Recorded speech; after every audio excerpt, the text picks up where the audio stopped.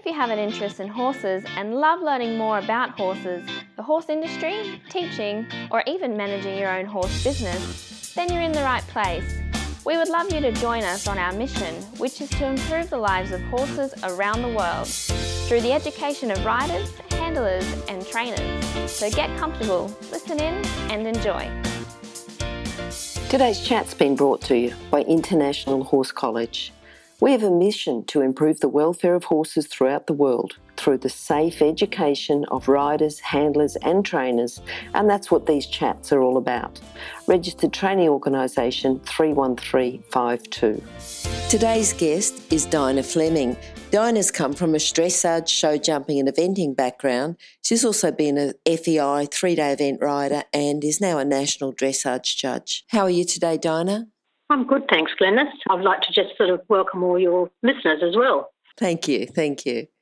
Dinah, normally we start the interview off with a favourite quote, which you could have as an inspirational quote or something that you use when you're teaching. What have you got for us today? From my experience over my riding career, I tend to favour the quote that a young horse or green horse should always be ridden by an experienced rider. I've seen over the time very badly mismatched horse-rider combinations come through my yard and asking me to fix problems of horses that are actually rider-related because the rider isn't experienced enough to take on a young horse. And that is a real problem, and I don't think people understand the importance. With my own experience as a child, I had 2 very solid, good school horses to ride. And at 12 years of age, my mother gave me a pony that I had to train myself. And from there on in, I've always trained my own horses, and I've gone through many, many horses and trained them up to a high level of competition. But I think that for anyone out there that wants to take up riding or is an inexperienced rider, they really must find and to make riding enjoyable, they must find something that's not a green or young horse. And obviously the couple of schoolmasters that you had early on really have put you in good stead then for going on and training your own horses. Yeah, the best teacher for any rider is a trained horse. Yep. You can't beat it. It gives the rider a feel, it gives the rider a confidence, and the horse is forgiving. It makes up for your mistakes while you're learning, and it's not going to try and dump you or do anything nasty because it is a forgiving horse, and they are worth gold, those sort of horses. Yep. Now, you said your mother got you a horse. Are you from a horsey family, or what are your first memories? Yeah, well, I grew up on a wheat and sheep farm in WA, quite a long way out of Perth.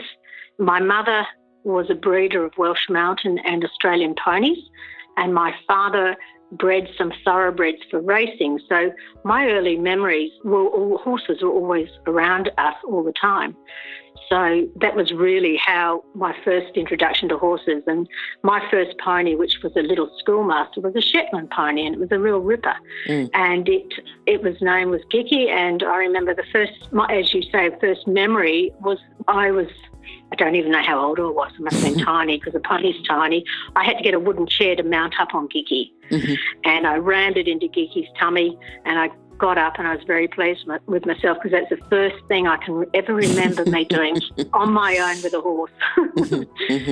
And so you would imagine how small I would have been. I'm not a very tall person anyway, but I was very confident.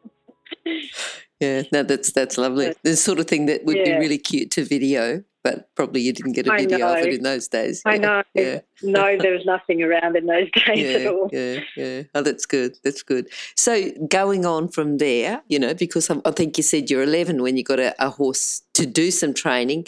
Did you do anything from school did you go straight in and decide that you were going to become a coach and, going to what was... I went on and I just sort of always had Dad's horses off the track. We would change into jumping horses or show horses or something like that as teenagers, take them to the Royal Show, win ribbons, champions and things like that.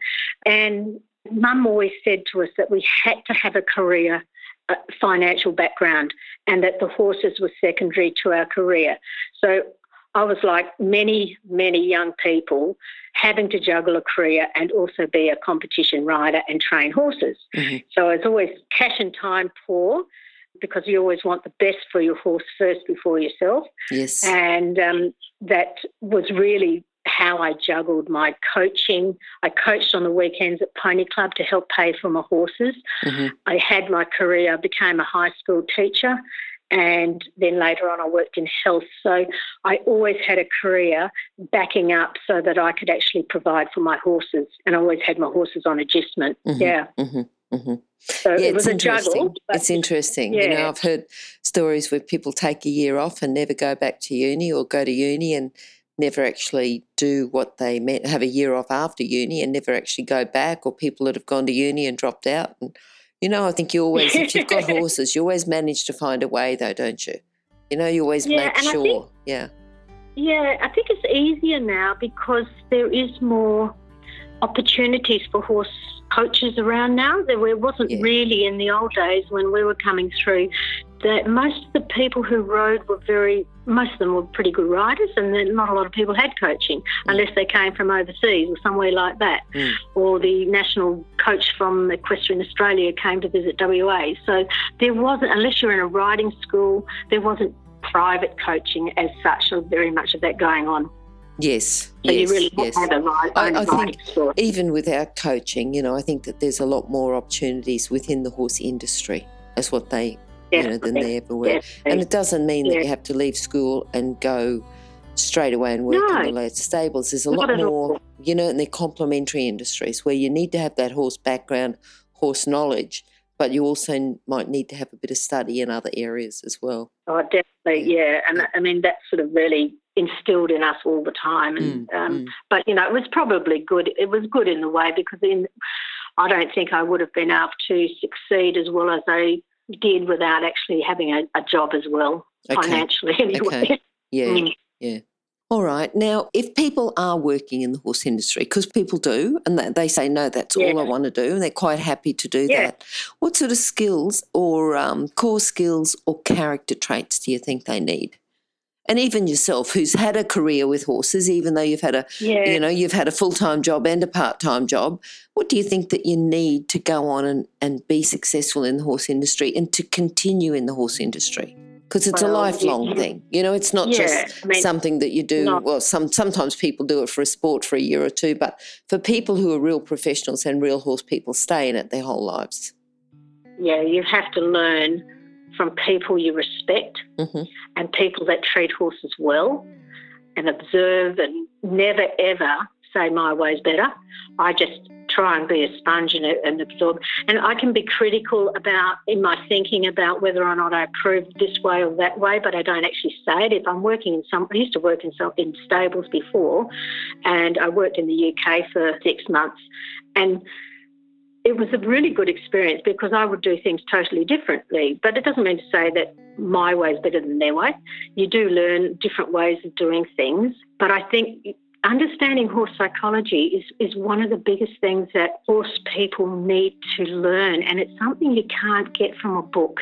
You can read it, you can go to a little weekend clinic or a week clinic, but only living and breathing with horses can you actually get the feel of understanding their psychology, and that is probably the most important thing. And I think that's the thing that's lacking in horse people today. It's trying to read, and it's reading body language of horses, and then there's a lot of signals they give off without doing anything. You know, you can tell what mood they're in. Yep. And you being a horse person, you'd understand that too. Sure. Yeah, and I think you're right. I think you can read a bit in books. You can do a bit, but the more that you're with them, the more that you work them, the more that you train them, the more you interact with them, the more you learn. Yeah. Yep. Yeah. And I don't follow anyone's particular teachings either. I mean, I pick out bits from different people who I think, well, that was a good idea and that was a good idea. But I don't actually become a disciple of any one person because not one person has that whole over educational knowledge of a horse. And training horses is the same, you know, when you're sitting on their backs, you know, you've got to pick ideas from lots of different people if you're having a training problem. Yeah. And I think too, you know, people who've got a system and got an idea, they know that this system doing it this way is going to work with one horse, but it's not going to turn around and work with another horse. It's not going to work with the same, exactly using exactly the same aid, exactly the same signal. Exactly. It's not going to work every single time for every single horse. Yep. You understand what I'm saying? Yeah, that's exactly what I mean. For sure. Yeah. Who's influenced you? You know, you've talked about not having one system, but you've still picked up ideas from different people. Yeah. Who are those people? Well, I would have to say the bulk of my horse knowledge was learnt from my mother. Mm-hmm. She was very young and went to live with my uncle in the country, her uncle, and he had Clydesdale horses and he still worked the farm. And so therefore my mother's still alive and she's well into her 90s now. She learnt a lot about horses, just handling horses with her uncle and, with the Clydesdales. And then when she got married, she went and trained, or every time Carl Juranek came to Australia, or he came to Australia, I think after World War II, didn't he? Yeah. And he's only just passed away, I believe, last year. He followed the German classical training system, and my mother was very much an advocate for that. Mm-hmm. And she used to go to his clinics, and she loved them, and she just said that this is the way she wants to train horses, and that's what she sort of instilled in us. And then later on, Franz Moringa used to come to WA as well. Mm-hmm. And so my mother used to go and sit and watch his lectures, and my two older sisters were allowed to attend because I was too young. Okay. They attended his clinics, and they were here, I think he was here for weeks on end. Yeah. And he followed the same riding and training principles as Kalman Juranek. So Mum was very happy. And I used to sit and listen to his lectures and just sort of was mind blowing if you've ever listened to Franz Moringa, the knowledge that man had. He was before his time in WA, or in Australia, really.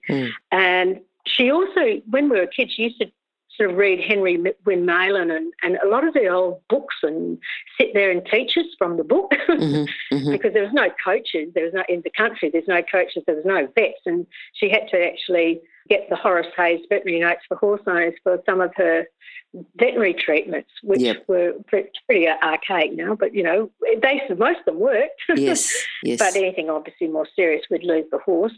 But, that would be Mum, I would say. And I thought of that hard, and I think she had the greatest influence in my knowledge about horses. Yeah. But then the people that she studied from too, they've obviously had that influence that's come back through, like Carl and Franz and even reading. Solid.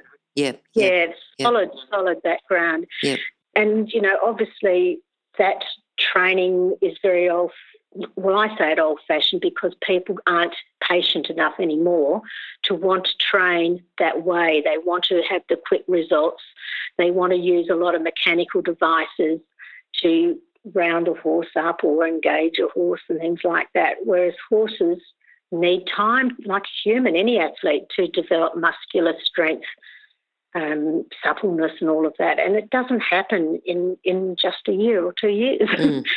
I think you've got to have a bit of faith in humans. There are still people who are prepared to put the time and effort in, but I do see the change that there's quick results, someone promoting quick results. That's normally what people... it's a society really, isn't it? Everyone wants everything quickly. They don't want to wait for anything. Sometimes they say, right, well, I've tried the quick results way, now I'm ready, prepared to put the time and the effort and the work into it. Yep. Right.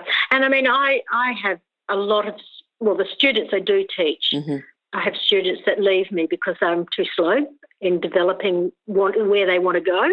But the students that stay with me understand, and I have to keep on saying, you're not ready to go to that next level. You've got to get the groundwork done first, because if you don't have the groundwork, it'll show up at 2 levels above. The ones that don't like it, they leave, which they're right. They pay me for my advice, and the ones that want to stay, they get the benefit. Yeah, and I think that's it. If they're getting the benefit and getting the long-term results, that's what you're looking at. That's right. Yeah. What about horses who've influenced you? Well, they always say that you only ever in your lifetime have a handful of good horses. And not my first pony I trained, the second pony I trained. It was a very good little pony. He was half thoroughbred, half Welsh, I think. He was about nearly 14 hands. And he became a super little horse all-rounder. He became a Royal Show champion in the show ring. And he also went on and had a stellar career with the next rider after me. Mm-hmm. He was probably one of the first ones, and he was an absolute gem.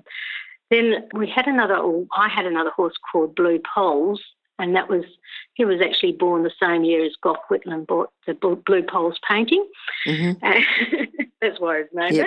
Yep. And we were selected to go to the Gawler 3-day event and represent WA in the teams competition. And unfortunately, because I was a school teacher, I applied for time off, and they said I would lose my position if I left. It's not good. And went. So that was the era of the times. Employers didn't allow you to take time off for sport, whereas now they do it all the time. They let people off and think it's wonderful that they've got a person that's in their team, their staff team, that actually can do all these sporting achievements. So he ended up going really well in WA, but I didn't actually get to Gawler, and that was pretty gut-wrenching. And then probably my last eventing horse was, he and I represented Australia on 2 occasions in WA at 2 3-day events. It was the Narrogin 3-day event and the Narrogin, the Fairbridge 3-day event, and we were competing against 3 Asian teams, but the Asians were obviously on borrowed horses, and on both occasions the Australian team won, which was, I was lucky. I was in both the teams at both times. Okay. But we did have an advantage because we were riding our own horses. Yeah. What about the horse you've got now? The one that you're, you're competing advanced training pre-St George. Yeah. Well, he's actually a dressage pony. Okay. And I bred him, and I've trained him up to that level now. Yep. It hasn't been easy because he's an actual crossbreed. He's a half thoroughbred, quarter thoroughbred, quarter Arabian, quarter warm blood, and quarter pony. So he's got a real mixture. And he has a little bit of an attitude, and he looks like a bit, I always call him the pit pony because he looks like he should be pulling a pit, being in the coal pits.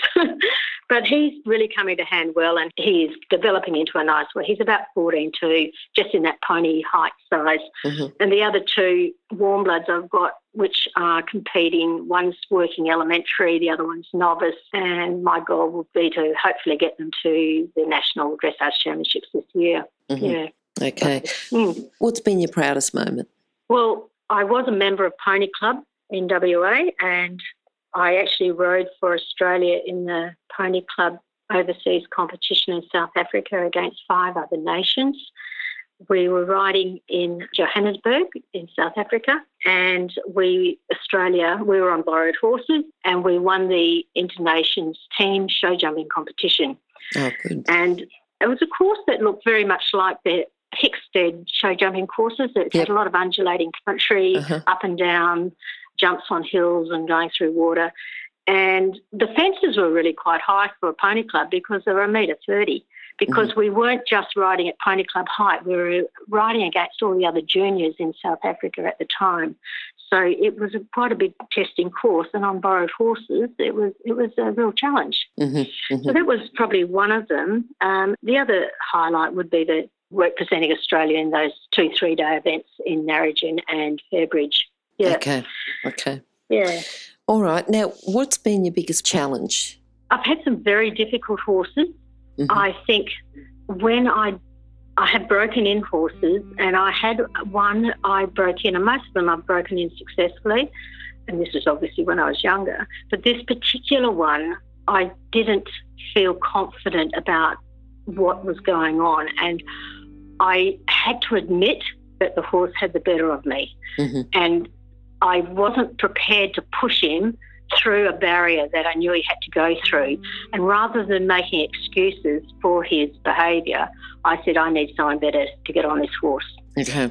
And I located a man that was a rodeo rider who didn't have any problem with a horse bucking or jumping sideways or doing whatever he might do. Yep. And he came up and spent 2 hours on the farm riding this horse, and the horse came back dripping wet, and he said, I've taken it through the dams, I've taken it all over the farm. And I got on that horse and I continued on its career, and it ended up jumping puissance.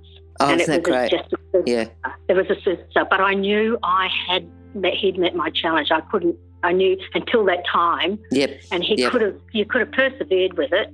Yeah. But when you need help, you've got to take it. Yes. You know, you've really and you've got to get someone. Yeah, recognise it. Yep, recognise it and then do something about it. Yep. Yep. Yeah, do something about it. And I couldn't believe just one ride would do that, because quite often it might take a longer time than that. But he put a stop saddle on. Yep. Because he knew the horse. I told him the horse was easy. Yep. And, he came back and it was just a super horse. And I actually had to sell him to go overseas because I needed to fund my overseas trip. So I sold him to go overseas. Yeah. Okay. So that would probably be one of my biggest challenges. Yeah. All right. Now, you're riding a few horses professionally now. You've got owners paying you to ride their horses. Is that right? That's right. Yeah. I own one outright myself, and the other three two are part-owned and one's fully owned by other people. Tell me a bit about it, because people say, look, I'd love to ride more horses. I've got the time. I don't have the money to pay for it. You know, for lots of different reasons. They want someone to own the horse and pay for their riding or pay for the horse's expenses. But tell me a bit about riding for owners and what sort of responsibility it is. I think, first of all, for an owner to select you as their rider, it's a great honour. Yep. It also means they trust you. Yes. They trust you with their horse, and they trust your judgment. And I have wonderful owners that do not interfere. We discuss the horse's plan and when it's going to compete and what it's going to do and at what level. Yep. And they never interfere. And I've never had one. And I've had these owners for several years, and they just say they trust my opinion. I don't put the horses in events that I don't think they are ready for.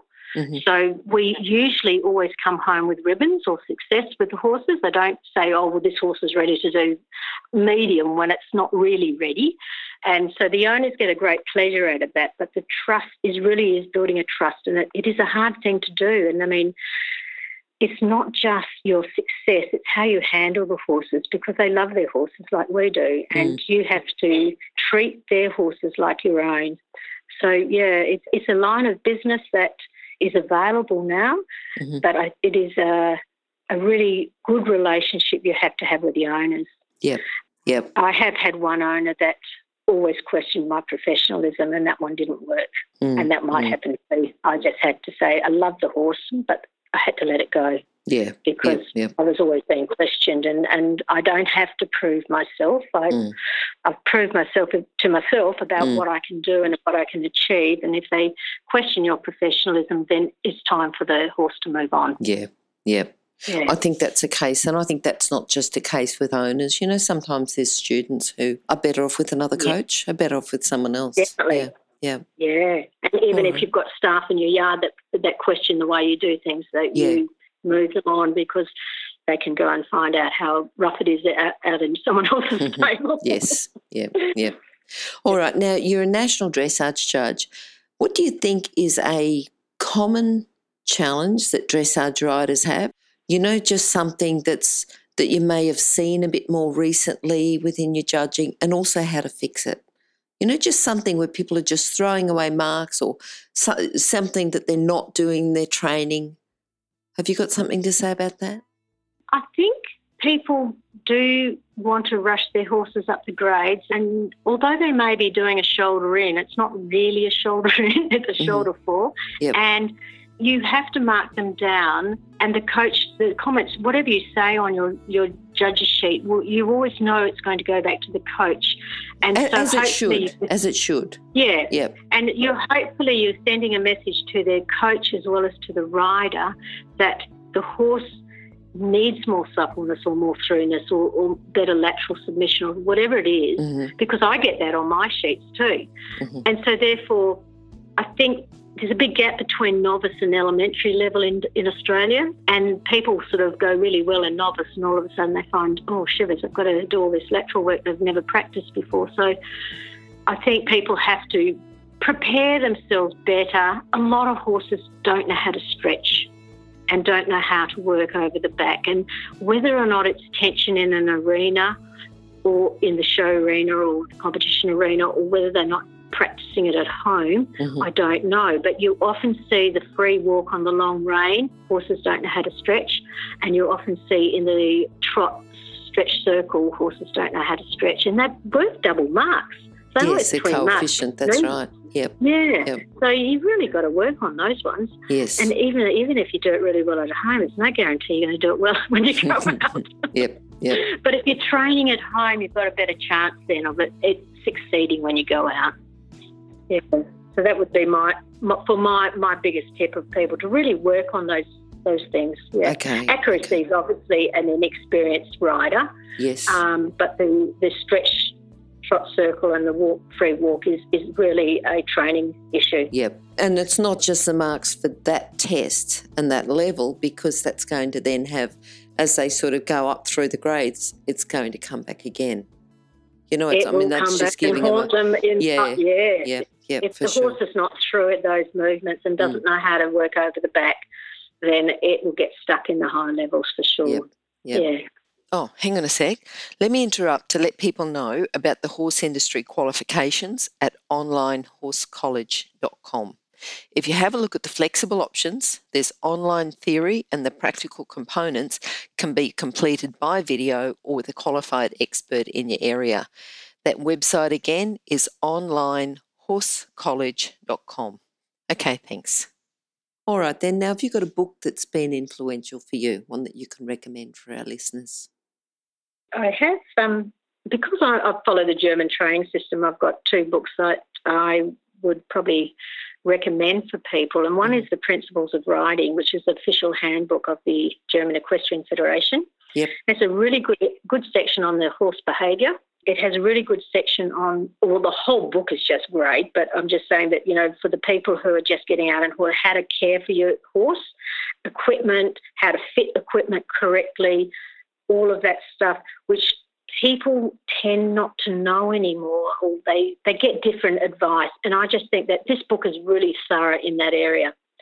And the other one is another German book. It's The Biomechanical Basics of Classical Riding by Dr. Thomas Ritter. Now, he is also German, and he focuses on the dressage training basically following the equine biomechanics. So conformation, if your horse has got a conformation problem, then you need to learn how to train it correctly to overcome that conformation problem. So therefore you can build the correct muscles in another area so that it can be, sort of compensated. Yep. And I find that really good, because not all horses are built the same way, and you've got to look at the biomechanics of your horse and say, oh, okay, well, this one's really thick in the gullet and thick in the neck. I'm going to have to try and get the muscle underneath the neck soft and the crest built up and all of that sort of stuff. And that follows those principles. Yep. So there are 2 books I recommend, yeah. Okay. All right. Now, what are you looking forward to at the moment? What does your future hold? You've talked about the horse that you're ready to go, or Prix St George, but is there what others? What else? Have you got students coming on? I've got I've got many students. I've got a few students. I've got a couple that want to go competitive next year. I've kept them in participant this year, and 2018 they're going to start competitive. One's got a very nice big Friesian, purebred Friesian, which not many dressage horses are Friesian, but she's doing a super job. And she actually bought this horse from the Eastern States and had to do a lot of undoing because it had been, in my opinion, it had been blocked. So she's done a great job of that. And another girl who has starting her competitive season next year will be, she's on a nice little crossbred mare that's Pinto. Okay. But it's got some thoroughbred in it. And see, I'm not prejudiced about which horses I teach. I quite like the different breeds of horses that come through. And she will be competing in her competitive classes next year, maybe prelim or novice. Okay, okay, good. That 2 that jump to mind. Yeah. All right. Now, how can people contact you? Oh, my property is Knightwood Training Centre. Mm-hmm. I have a Facebook page, and I have my details on the Facebook page. I showcase my own horses there, but also showcase all my students on there, that all their successes and all their hardships. We share it all together. Okay. And that sort of, because it's not all easy going. There's lots of bumps in the roads, and we share our bumps as well as our highlights. And that's really probably the best way. I don't have a website, but it's just a Facebook page. Okay, and that Knightwood Training Centre is Knightwood with a Knight, isn't it? Yep. All in one word, yeah. We'll put those details on your page at horsechats.com/Dinah Fleming. Okay, thank you. Yep. Yeah, that's okay, Dinah. Look, really good talking to you today. I've enjoyed talking to you, your early childhood, the early memories you would have had of Franz Maringer and, sort of going through to what you're doing now. It's been very good. Okay, Thank you, Glennis. Yeah. Thanks for talking to us today and hope to talk to you again sometime soon. Okay then. Thank you. Bye-bye. Bye. If you've enjoyed this chat, then please comment, rate and subscribe. If you'd like any changes or recommendations for guests, then please contact us through horsechats.com. And while you're online, have a look at the government-accredited courses at internationalhorsecollege.com. Registered Training Organisation 31352. Remember that our comments and instructions are general in nature and do not take into consideration your individual horses or your individual ability and circumstances. If you enjoyed this podcast, then please leave your comment below.